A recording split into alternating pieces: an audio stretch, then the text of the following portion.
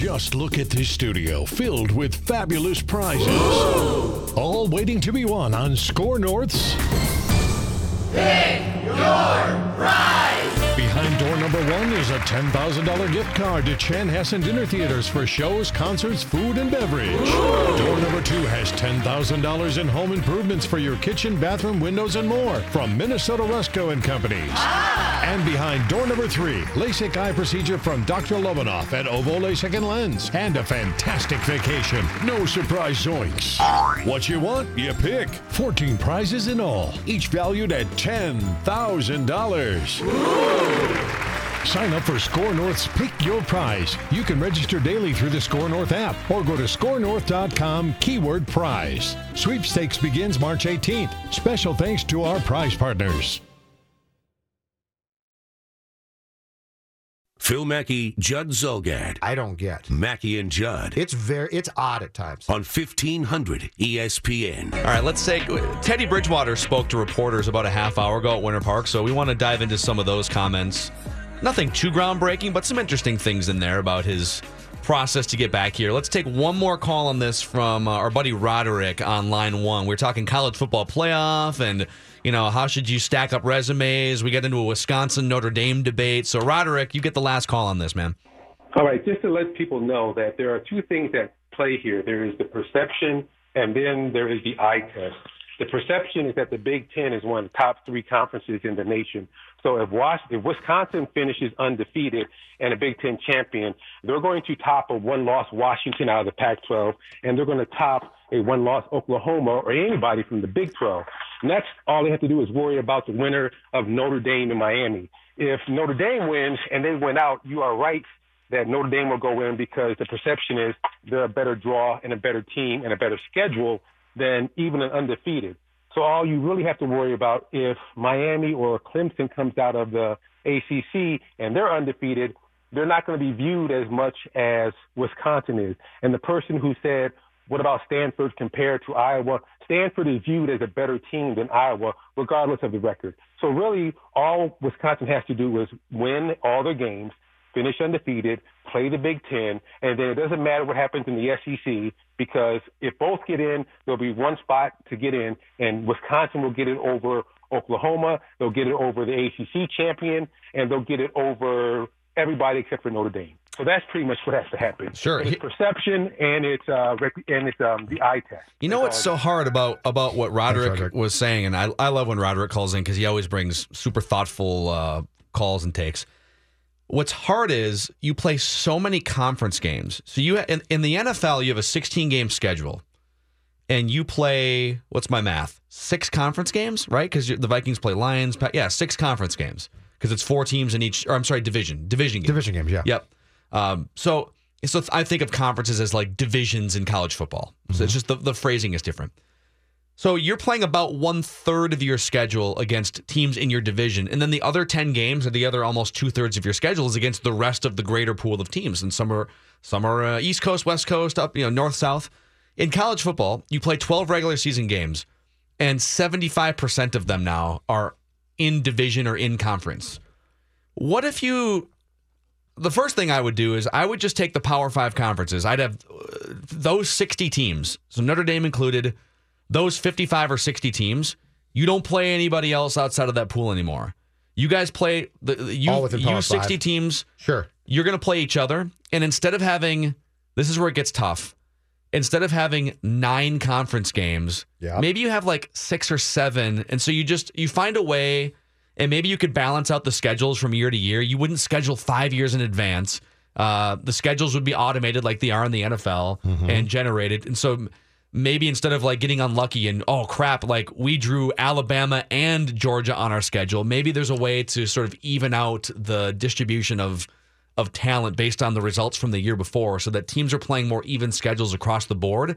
And then you truly find out what the 11-win teams are, versus the 10-win teams. Are you saying that the Power 5 conference teams should play fewer conference games as we know them now? Well, I'm saying, first of all, nobody should be playing FAU. I agree with that, yes. So Alabama played scheduled Florida State, and they wound up being down. But like Wisconsin's schedule versus Alabama's schedule in the non-conference, on paper, how often is BYU ever a powerhouse? Right. Like in the mid-'80s once? And how often is FSU a powerhouse? All the time. So I just wish in the NFL, the schedules are fairly balanced in the middle, right? There might be a team like the Lions that you just get the luck of the draw and you get to face Brett Hundley and you get to face a bunch of teams firing coaches because you were bad last year. If there was a way to balance out the schedules of all 60 teams, you wouldn't be having these debates about, well, this team's undefeated, but should they really have a chance over this 2-loss team? Sure. But the problem is with that is that they're probably going in the opposite ways right now because of the networks owned by conferences, which encourage more conference games, which means if your conference is down, correct, it hurts you. But to me, that's fair. Then Jim Delaney, don't complain. Yeah. But like Alabama doesn't need to play Fresno State. They don't need to play Fresno State. Yes, I'm with you. You know what? Oh my God. Well, and the Gophers didn't need to play Buffalo. You know who Alabama's playing in a week from Saturday? Like what? Mercer.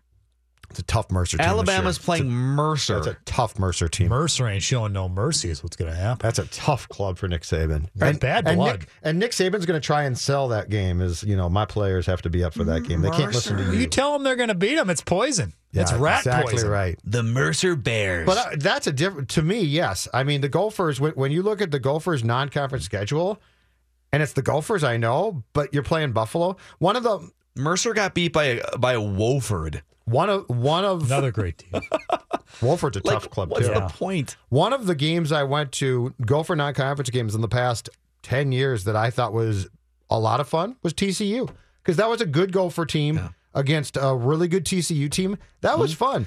Buffalo was fun. I'm sorry to keep bringing it back to this, but did you know that Mercer, who's about to play Alabama next weekend, scored 3 points against Samford last weekend? That's not Stanford. Samford. Have you looked at Samford's defensive ranking for this year? It's very high. Yeah, their nickel packages very high. punch you in the mouth. You should see them in their dime package. Oh, big time. Teddy Bridgewater. Mercer. What did Teddy say? God. What did our guy say? I'm just going to read some random tweets here from Winter Park. This is a collection from Pioneer Press, some other, like Ben Gessling, Star Tribune. Teddy has a ton of confidence, he says, in his own mobility and being able to evade the pass rush after doing a bunch of drills. That's going to be a question. He hasn't had to run full speed away from a 240-pound linebacker or a pass rusher yet. Mm-hmm. Teddy said he never had a doubt that he would be back. He got 800 text messages after his injury a year ago, and it took him a few months, but he responded to all 800. He really? Well, okay. A lot of excitement to be back here. He said, it's a lot of not about me stuff. Give me the juicy stuff, man. Teddy don't give you juicy. You don't give you juicy. You don't like juicy. Mm-hmm. He's very anti-juicy. He likes the mundane. There's not a lot of meat. That's on why this Zimmer bone. loves him. Zim loves him because he's Teddy. Teddy likes to be boring publicly. It's very smart. Yeah, Bridgewater got a bunch of text messages. He did say, this is from, let me see here, Daily Norseman, Vikings blog. On not being out there while rehabbing, it's like when all the kids are going to Phi Ed and you have to just go to detention. This is not only about me, it's about the people that counted me in. So, yeah, I know you put a note on our emails back and forth last night as far as Minnesota sports comebacks are concerned, just him getting back on a field. You know, Justin Morneau coming back and being I think he won the batting title in Colorado after he left Minnesota. He did. Or came close to it or something. No, Michael Kadire won a bat. Yeah, they went back to back. They both won them, yeah. That's a pretty cool comeback because he was sitting in a dark room for like 3 months during one of those off seasons, unable to function. Mm-hmm. And he comes back and wins a batting title with a different team. So I'd have to think about that one. But this is a pretty cool comeback. The best one I think that we've seen in the last 25 years is probably Peterson's comeback. I mean, when you tear your knee on Christmas Eve of 1 year and it keeps most people out for about a year, and you come back in the summer to go through training camp, and then you play and you rush for 2,000 plus yards. That's got to be the best comeback. Yeah, you almost break the single-season rushing record. If Bridgewater comes back and now establishes himself and has a successful rest of his career, this would be the most impressive. Yeah, I don't mean to minimize. It's an absolute catastrophic injury, and not a lot of guys at any position have come back. But I do think quarterback that's the best position to play if you're going to come back from this injury, because you don't have to worry about running a 4.3 40 again. If you're Marcus Lattimore, the running back who did this in college and still got drafted by the 49ers in like the 4th or 5th round, if you don't get back to being able to cut and run a 4.4 40, you can't play running back in the NFL. You can't. If you can't outrun, get around the edge, you can pretty much stand in the pocket and dissect defenses with a bum knee, as long as you don't take a catastrophic hit or something. Like, it's the best position if you're going to come back. Yeah. If you're a defensive player, a pass rusher, if all of a sudden you're running a 5.0 40 now because and you got to cut more. No, that's true. Yep. You're just like, there's more sudden movements. Not that there aren't with quarterback, but let's get to Matthew Collar when we come back here from Winter Park, and the Purple Podcast is where you can find Judd and Collar and a cast of other characters. We'll get your official Teddy Bridgewater update and see what's going on after the bye week with the Minnesota Vikings. Maggie and Judd. Mackey and Judd are back. Here we go. We're going live right now.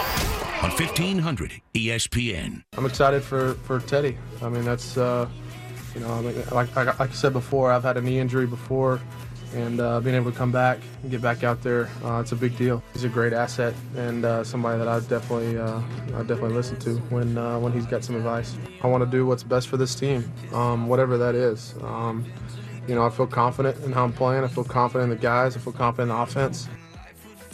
Matthew Collar, you can find him on the Purple Podcast and 1500ESPN.com. He hangs out at Winter Park, watches film, likes football. How's Teddy looking?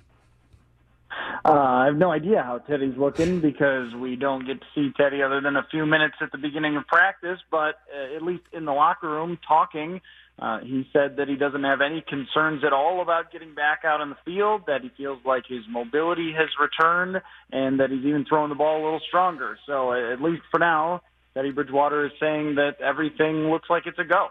How concerned should we be that Griffin showed up on the injury report yesterday with ailment that I don't believe had been out there before we got our hands on that report? In London on the last play, he went down and took his shoe off. That's on right. The field. Okay. And then after the game, he said, "No, nothing. It's no big deal." But I mean, these guys could get hit with a bowling ball out there, and then they would tell you, "No, you didn't see me get hit by a bowling ball."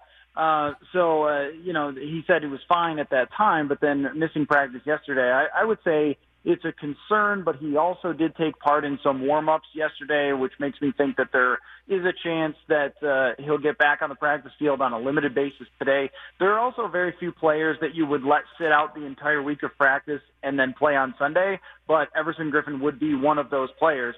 So, I mean, if he is a little bit limited for what he can do this weekend, it hurts quite a bit, especially if Trent Williams is dinged up too on the other side, or TJ Clemmings is playing left tackle. Then, I mean, that's a matchup that it couldn't be, a bigger advantage for the Vikings. And with Everson Griffin potentially slowed, that would hurt a little bit. But maybe he just needs a couple of days here. It's kind of hard to assess that. But the fact that he was warming up, I guess we'll find out today. And then after today, we'll have a pretty good feel whether he's going to play. I have another Teddy question, other than how's Teddy looking. When Teddy eventually comes back, I don't think it's fair to assume that he's just going to pick up right where he left off in 2015. There's going to be some sort of buffer period where he's got to get used to the speed of a regular season NFL game, get used to how his leg feels, even subconsciously, all these things. So, what do you make of that buffer period? Do we have any idea how long to be patient when it comes to him just building his NFL equity back up as a quarterback, Collar? Yeah, that's the hardest thing to know, because you would love a situation here where he didn't have a lot of pressure, or they weren't fighting for a division or a playoff spot, or whatever's going to happen here. But I mean, the aspirations after a 6-2 start are now, we should be a playoff team at worst, and then potentially even more. So throwing a guy who's been out for so long back into that situation, I think, is really tough and will require some patience.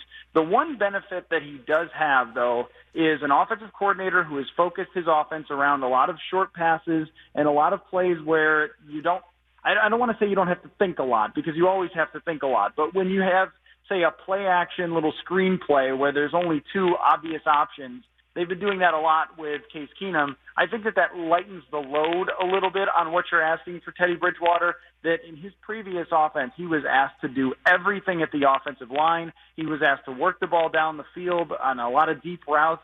He was facing a ton of pressure. He didn't have a very good offensive line. I think the situation helps a little bit, but yeah, when he does get back in, it will require some patience. I mean, if there's this expectation that he's going to go right back to being what he was at the end of 2015, I think that's a huge ask. And other quarterbacks who have come back from these injuries have talked about how it takes half a season or something like that before they feel like they're back to 100% again. Well, Teddy Bridgewater doesn't really have a half a season here. I guess he has a half a season technically, but he won't have that to get back to 100% if he doesn't play this week or next week. So, I think it's just going to take a while for him to know what he can do, what he can't do on that leg.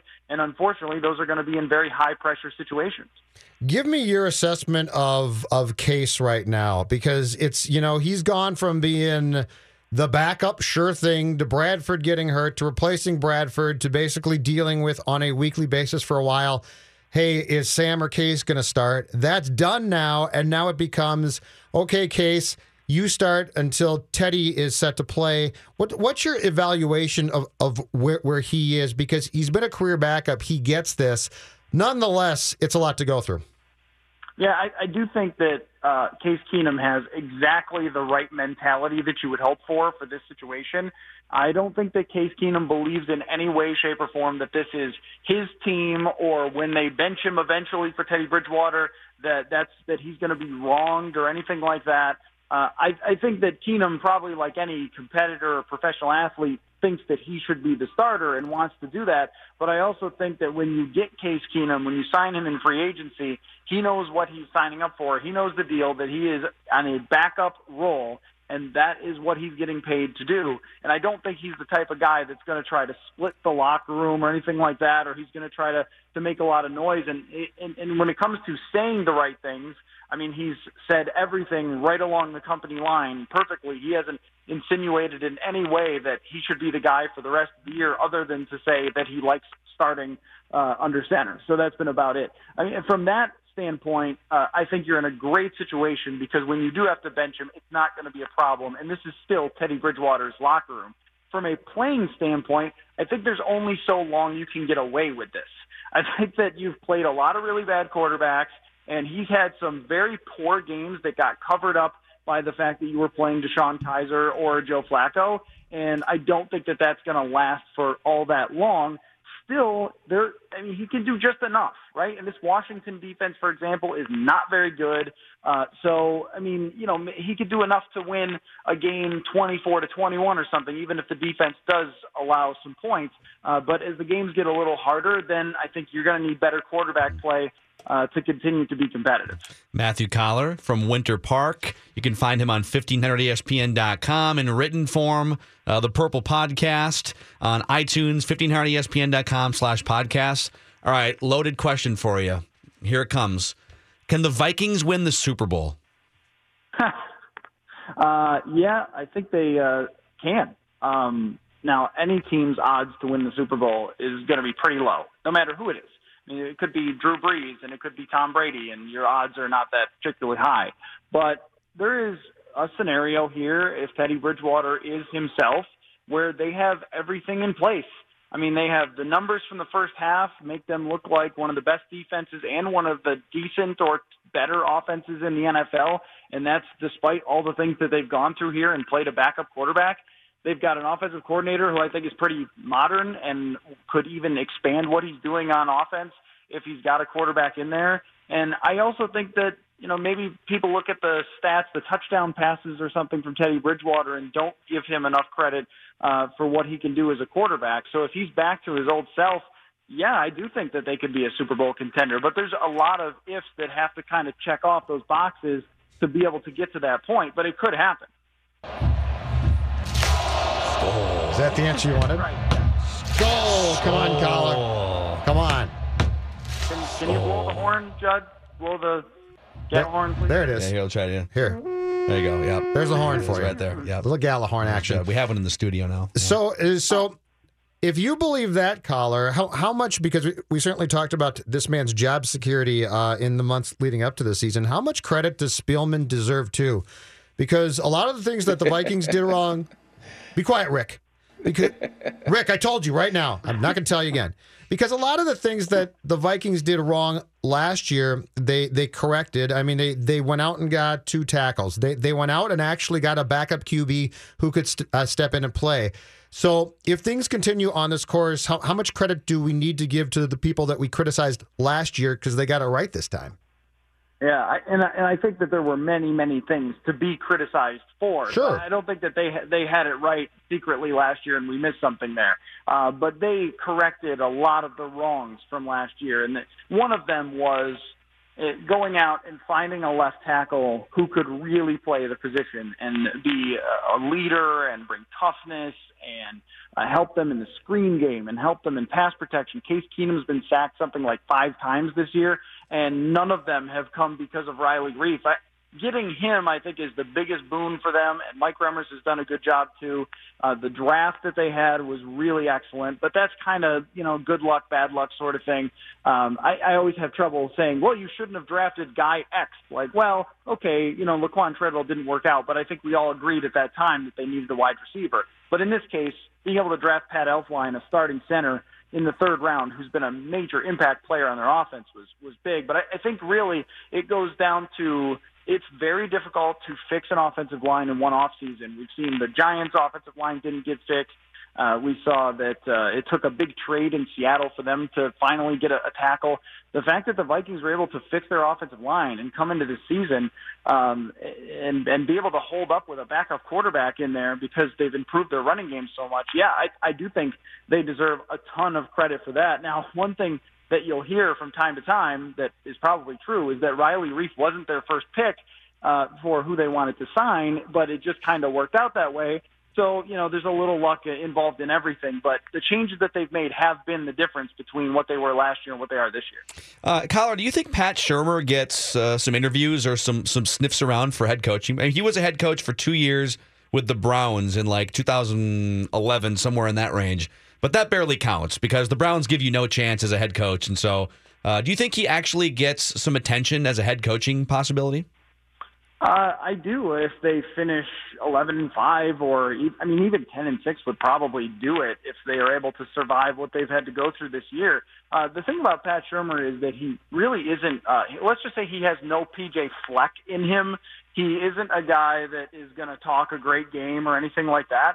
I mean, he's a ball coach who comes from a really impressive coaching tree from, Andy Reid, who was with Bill Walsh and all those things, all the way down to Pat Shurmur. So, I mean, he's done a lot of different things in his career and had a lot of success. And I think this would probably put him back in those names, though I do wonder if, guys like the Sean McVays or whatever, if people are going to start looking for these younger coaches instead of guys who have been around. But I think the ingenuity of Shurmur to adapt his offense, to be able to survive with Case Keenum in there and improve the screen game, improve the run game, all those things, take these huge steps from last year, it should put him back on the map. And I agree with you. It's not a fair shake when someone coaches in Cleveland. It tends to kill careers, though. I mean, there are a lot of guys that you don't see back in the league.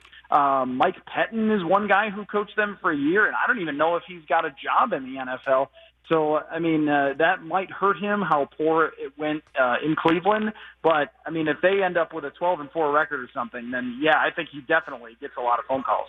Eric Mangini is another guy. He's NFL Network like now, I think. He's like a TV guy now. Well, he was Jets and then Browns. Yeah, but so his mistake was the Browns being the second head coaching job, in which case you're never going to get another job. He crossed Belichick. You cross Belichick, you will not work in this league. Yeah. So, Matthew Collar. Thanks, Collar. See you later, man. Thanks, guys. All right. You can find his work on 1500ESPN.com and the Purple Podcast. We did a Purple Podcast reacting to the Bridgewater Bradford news last night. Rick, watch yourself. And I believe, if I'm not mistaken, Collar and Courtney Cronin are going to do a Purple Podcast today. So we continue to churn those out. Awesome. It's the best Vikings podcast in town. You can subscribe if you haven't already. Anywhere you would generally fine podcast. Dave, what kind of questions are you going to hurl at us? Well, ever since it started in the opening bell, I've been really questioning your opinions on both the Wild and the Wolves and how they played last night. I want to dig through that. Okay, we'll do that, Mackie and Judd. You think you and your Hall of Fame quarterback buddy like football? Well, John Gruden and Brett Favre don't just like football, they love it. Watch this throw rolling to my left, backing up. That's awesome, man. And I make another throw. The next It's like it came right out of heaven. I mean, it had to drop Big in Herb's like up a there butterfly dropping it with now. sore feet. It had to drop in like that. Like a what? Football, yeah! Football! Football! Gotta eat! Yeah, that's right. Those two guys just sitting around talking pigskin. Mackie here for TCL TVs. In fact, we've got the Hot Stove Show on right now in all of its 4K glory on the 4K 55-inch Roku TV here in the studio. Watching sports on a TCL TV is an experience that you have to get for yourself. You can stop into any major local retailer in the Twin Cities and check out why TCL is America's fastest growing TV brand and why it's the third largest in the world and why people all across the globe are raving about these TVs. We're talking built-in Roku device, so connected TV with access to 4,000 plus streaming channels and all the TV shows and movies that you can imagine.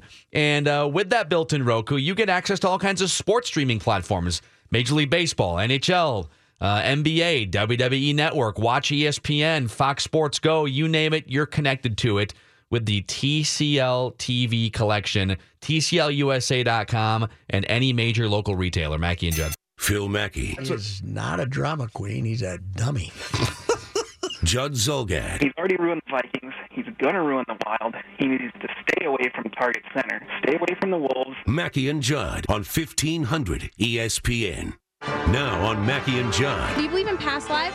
Did we ever really land on the moon? Questions. What are the 6 degrees that separate you and Kevin Bacon? Of significant importance. All right, Dave Harrigan, you got questions for us, and I think you're going to challenge us, which I'm looking forward to. I am challenging you because I feel like you've been a little bit unfair. You've got the coach last night of the hockey team saying, yeah, we lost the game, but bad luck, couple fluky goals. Maybe our goaltender should have played better. But hey, you know, we out-hit them, we outshot them, we out-possessed them. We Outgritted them. We scored on the power play. They did not. We kicked butt in the face-off circle, 59% to 41. Effort. Unbelievable. You know, it was one of those games where we played well. It just didn't show up on the scoreboard. Meanwhile, the Timberwolves went to Golden State to take on a team who's missing what could arguably be their best player on any given night, whether it's Curry or Durant, whatever. Make your argument, and gave up 44 points in the third quarter. Mm-hmm. Got ripped a little bit by the coach saying, yeah, we played okay at some times, but we were awful at other times. And you guys, led by Judd, at least on the Wild, took the tack that the Wild are an embarrassment. It was a horrible effort. Your game ended up as a loss. It was terrible. These guys suck. It was horrible. Jeez. And the Wolves, no big deal. Oh, no big deal. They're fine. Turn into Doogie? Yeah. Oh, happy hump day. So explain it to me. Happy hump day. So explain it to Taylor. I can explain it the very Wild simply. dominate in most statistical categories. I can explain it very whereas the simply. Wolves kind of got run out of the gym by 24 points and gave up 57% shooting percentage. The Warriors were almost 50% from three. So explain it to me. Why is one loss okay and the other is a complete embarrassment? From my own personal view, I can explain it in two ways. The first one being simply how I am forced to consume road games of these teams is to watch them on Fox Sports North. And it does drive me up the bleeping wall that the Wild guys are that positive and that I'm watching this and... Maybe they should have been. And... No, it just drives me crazy. my But point. anyway, that's reason one. That's if this was a you pie hate the chart. announcers. Got it. If it was a pie chart, it would be smaller. The Wild, LaPanta, and Green Lake drive me crazy. That's the 25% of the pie chart. The rest of it is this. You know when you meet someone, you meet that gal, and it's fresh and new. She's got faults, all right, but you don't see them. That's the Wolves. The Wolves are fresh and new. Jimmy Butler is exciting. I mean, he had a bad game last night, but I have a lot more forgiveness for the warts that the Wolves possess right now than the Wild. The Wild, you've been with her for a long, long time, and I'm tired of the act, and I see all the faults. And so the Wild has worn me out. I'm tired of the Wild. I'm tired of them. The Wild sleeping on the couch. Is there a deeper meaning to this? Nothing take right whatsoever. Now, No. Dawn and I have never gotten along as well as we are right now. I'm just telling you, this is driven by the fact that the Wolves, I'm sorry, because it is pathetic, but the Wolves won 5 consecutive games, and you were like, wow, this hasn't happened since 2009. Right or wrong? The Wild's growing stale. I mean, I've been saying this since the summer, but the Wild, you just felt like they were stuck, and they are. I feel stuck in my relationship with that hockey team. So you're taking what's happened in the past and I'm projecting. Okay. Yeah. But I mean, that's my answer. It's all about personal resentments, and you can't see the forest of the trees, perhaps, on the Wolves. That's what it's all about. Well, I'll start with the Wolves because I just don't think the Warriors, when you've put together a new collection and you've been irrelevant for 15 years, and you're trying to mold this thing and figure out how all the pieces work, even without Kevin Durant, I just don't think the Warriors are a great litmus test as far as like they're going to beat you almost every time in that scenario.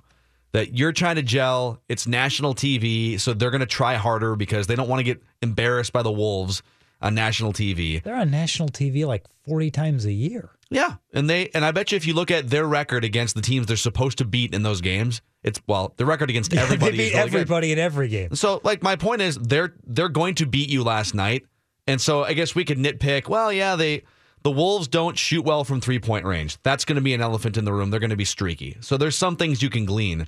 But I learn a lot more when I watch the Wolves play horrible defense against the Pistons than I do watching them play horrible defense against the greatest offensive collection of all time. So, I mean, my reaction to the Wolves was just like, they've been playing pretty well, and last night they ran into the Golden State Warriors, and let's give them a pass on that, see what happens. With the Wild, I feel like Judd's assessments have been a little more game by game, like he lives and dies by every game, and I swoop in very infrequently early in hockey seasons. And as I brought to the table early in the show, big picture viewpoint here, okay? You've got all these guys like Granlund and Dumba and Jonas Brodin who has, and I get that like he's a defenseman, so his job isn't to put up goals and assists on a regular basis, but like you're 24 years old and you've played 300 minutes and you have no assists this season. Take over, like do something. Mikhail Granlund, I know he missed 4 or 5 games with an injury. You got 1 goal, and we're halfway through November. Parise's out. So I'm more big picture. If this thing is going to get back on track, whether they play well or not against the Maple Leafs, some of these guys have to. There's indicators here that if some of these other guys don't step up for the first time in their careers, for the long term, then we can stop sweating the Wild. If we don't get a few of these young guys to really take over this team for the future, you can stop putting your emotional energy into living and dying by every Wild game. The Wild and I need counseling. It's that simple. We need counseling. We got to go to a therapist and get counseling. Because right now I'm tired of them and they're probably tired of me. Are you willing to go? Yeah, I think it's the only way to save my relationship with that team is counseling. You're going to have to be honest in those sessions, Oh, I will be brutally honest. You realize they're just going to ask you about North Stars and realize you never got over that relationship, right? Oh, there's a lot to unpack here. I hear him on the phone late at night. It's deep. I see the text messages he sends it's deep. to Dino. There's a lot of hurt. There's a lot of baggage here, boys. Talks to Lou every week. Love Louie. Question number 2. I believe this was approached on yesterday's show, as well as a little bit today. The trade for Sam Bradford last year. And you guys have said, well, yeah, I mean, looking back, maybe it didn't work out as well as you had hoped, obviously, with the injuries. But at the time, you had to make the deal because you had Sean Hill and nothing else. I'm going to argue that even looking back, even with everything that's happened, only getting 16, 17 games out of Sam Bradford, it's still an absolute slam dunk win for the Vikings because A, you saved a season in which you may have lost a coach and or a GM.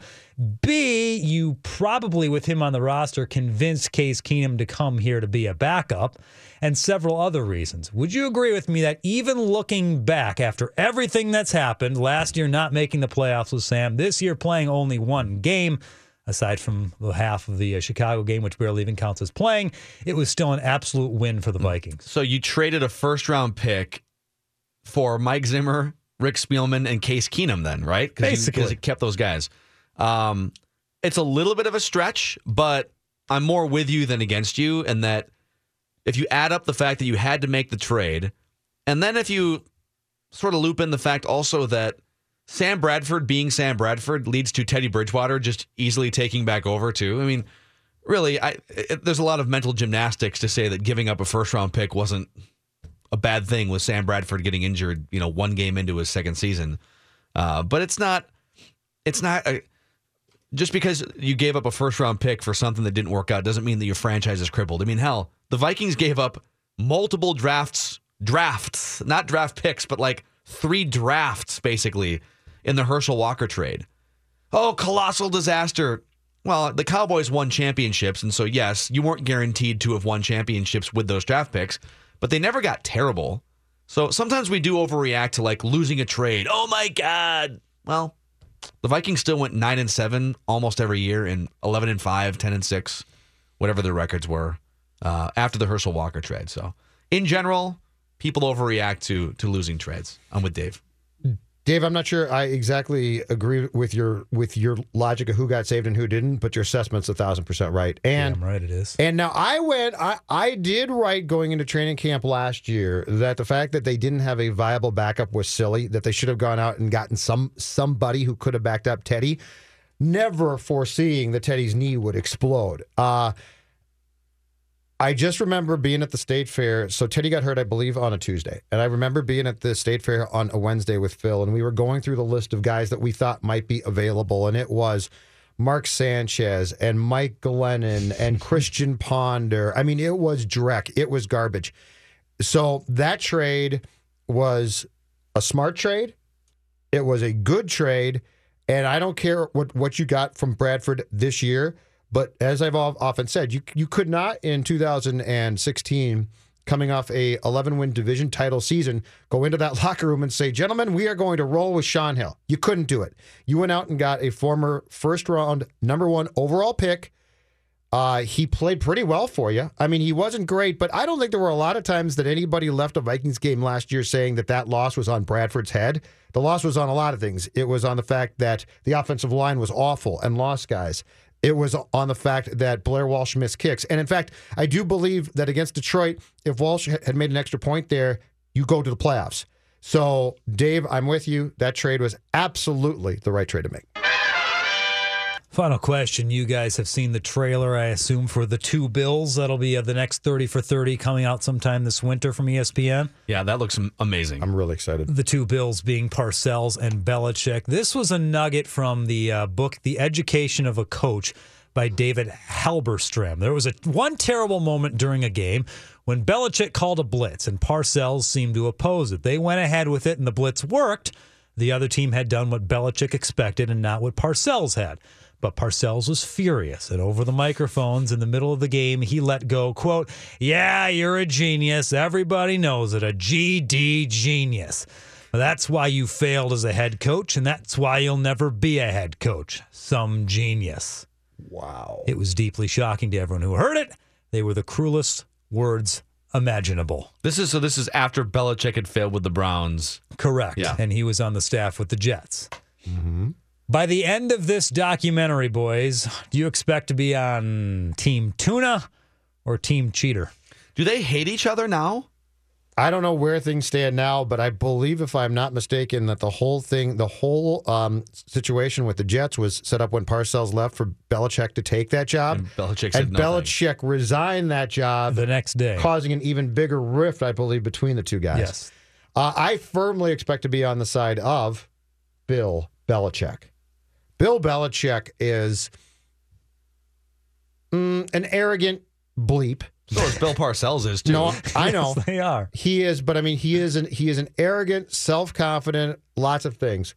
But when NFL Network did that Football Life on Belichick, the man is incredibly, incredibly smart. Parcells, I think, is a very smart football guy. Belichick is an incredibly smart guy. So I think by the end of the documentary, if there is a side to take, my side will be Bill Belichick. Yeah, like Bill Belichick is the greatest coach of our lifetimes. If you're ranking, top 4 or 5 coaches, I don't know how many people would put Bill Parcells the last 30 or 40 years over Bill Belichick. And, some of that just has to do with you find a Tom Brady and I'm sure Bill had a role in cultivating Tom Brady, but yeah, I'm trying to think of categories in which Bill Parcells would be regarded as a better coach than Bill Belichick. Mentor to Mike Zimmer. Sure. Mentor to Mike Zimmer. Now, okay, here, I'll give you one. The Bill Parcells coaching tree seems to be much more plentiful and fruitful than the Bill Parcells. A lot more success. Yeah, the Bill Parcells coaching tree is mostly full of Eric Manginis and Charlie Weisses Belichick. and Romeo Crennels. Yeah. And, Yeah. the Josh Belichick. McDaniels. He might get a second shot probably this upcoming season. Who has a coaching tree right now who is relatively young? Like Walsh had a coaching tree, Parcells had a coaching tree. Is there somebody now with a coaching tree who is not 70 years old? Andy Reid?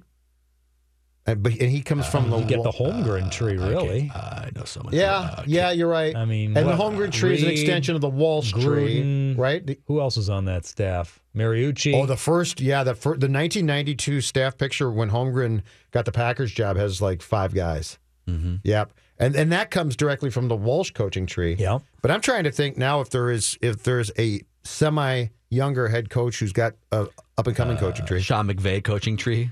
A Who bunch of knows? 19-year-olds running around.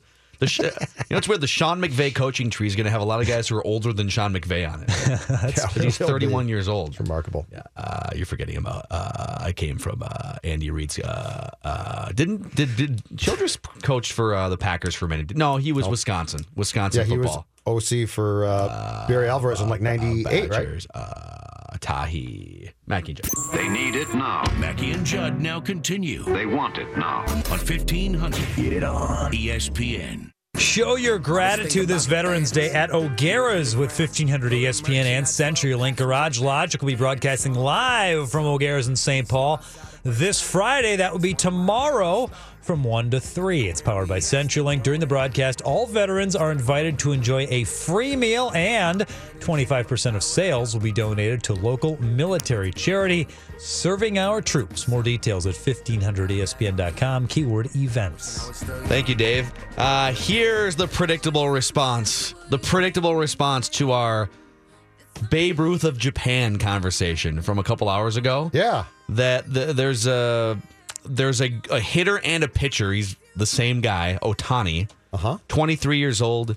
Arguably, at that age, the best pitcher and hitter in the Japanese Pacific League, or at least like top 2 or 3 in each category. Throws 100 miles an hour. And I told you this would happen. Let's see. AJ Parkin chimes in to the @1500ESPN Twitter account. Please, God, no. We've done so well with Asian players in the past. Yep. Let's just take a whole chunk of billions of people and just disregard them. Yes, AJ, let's do that.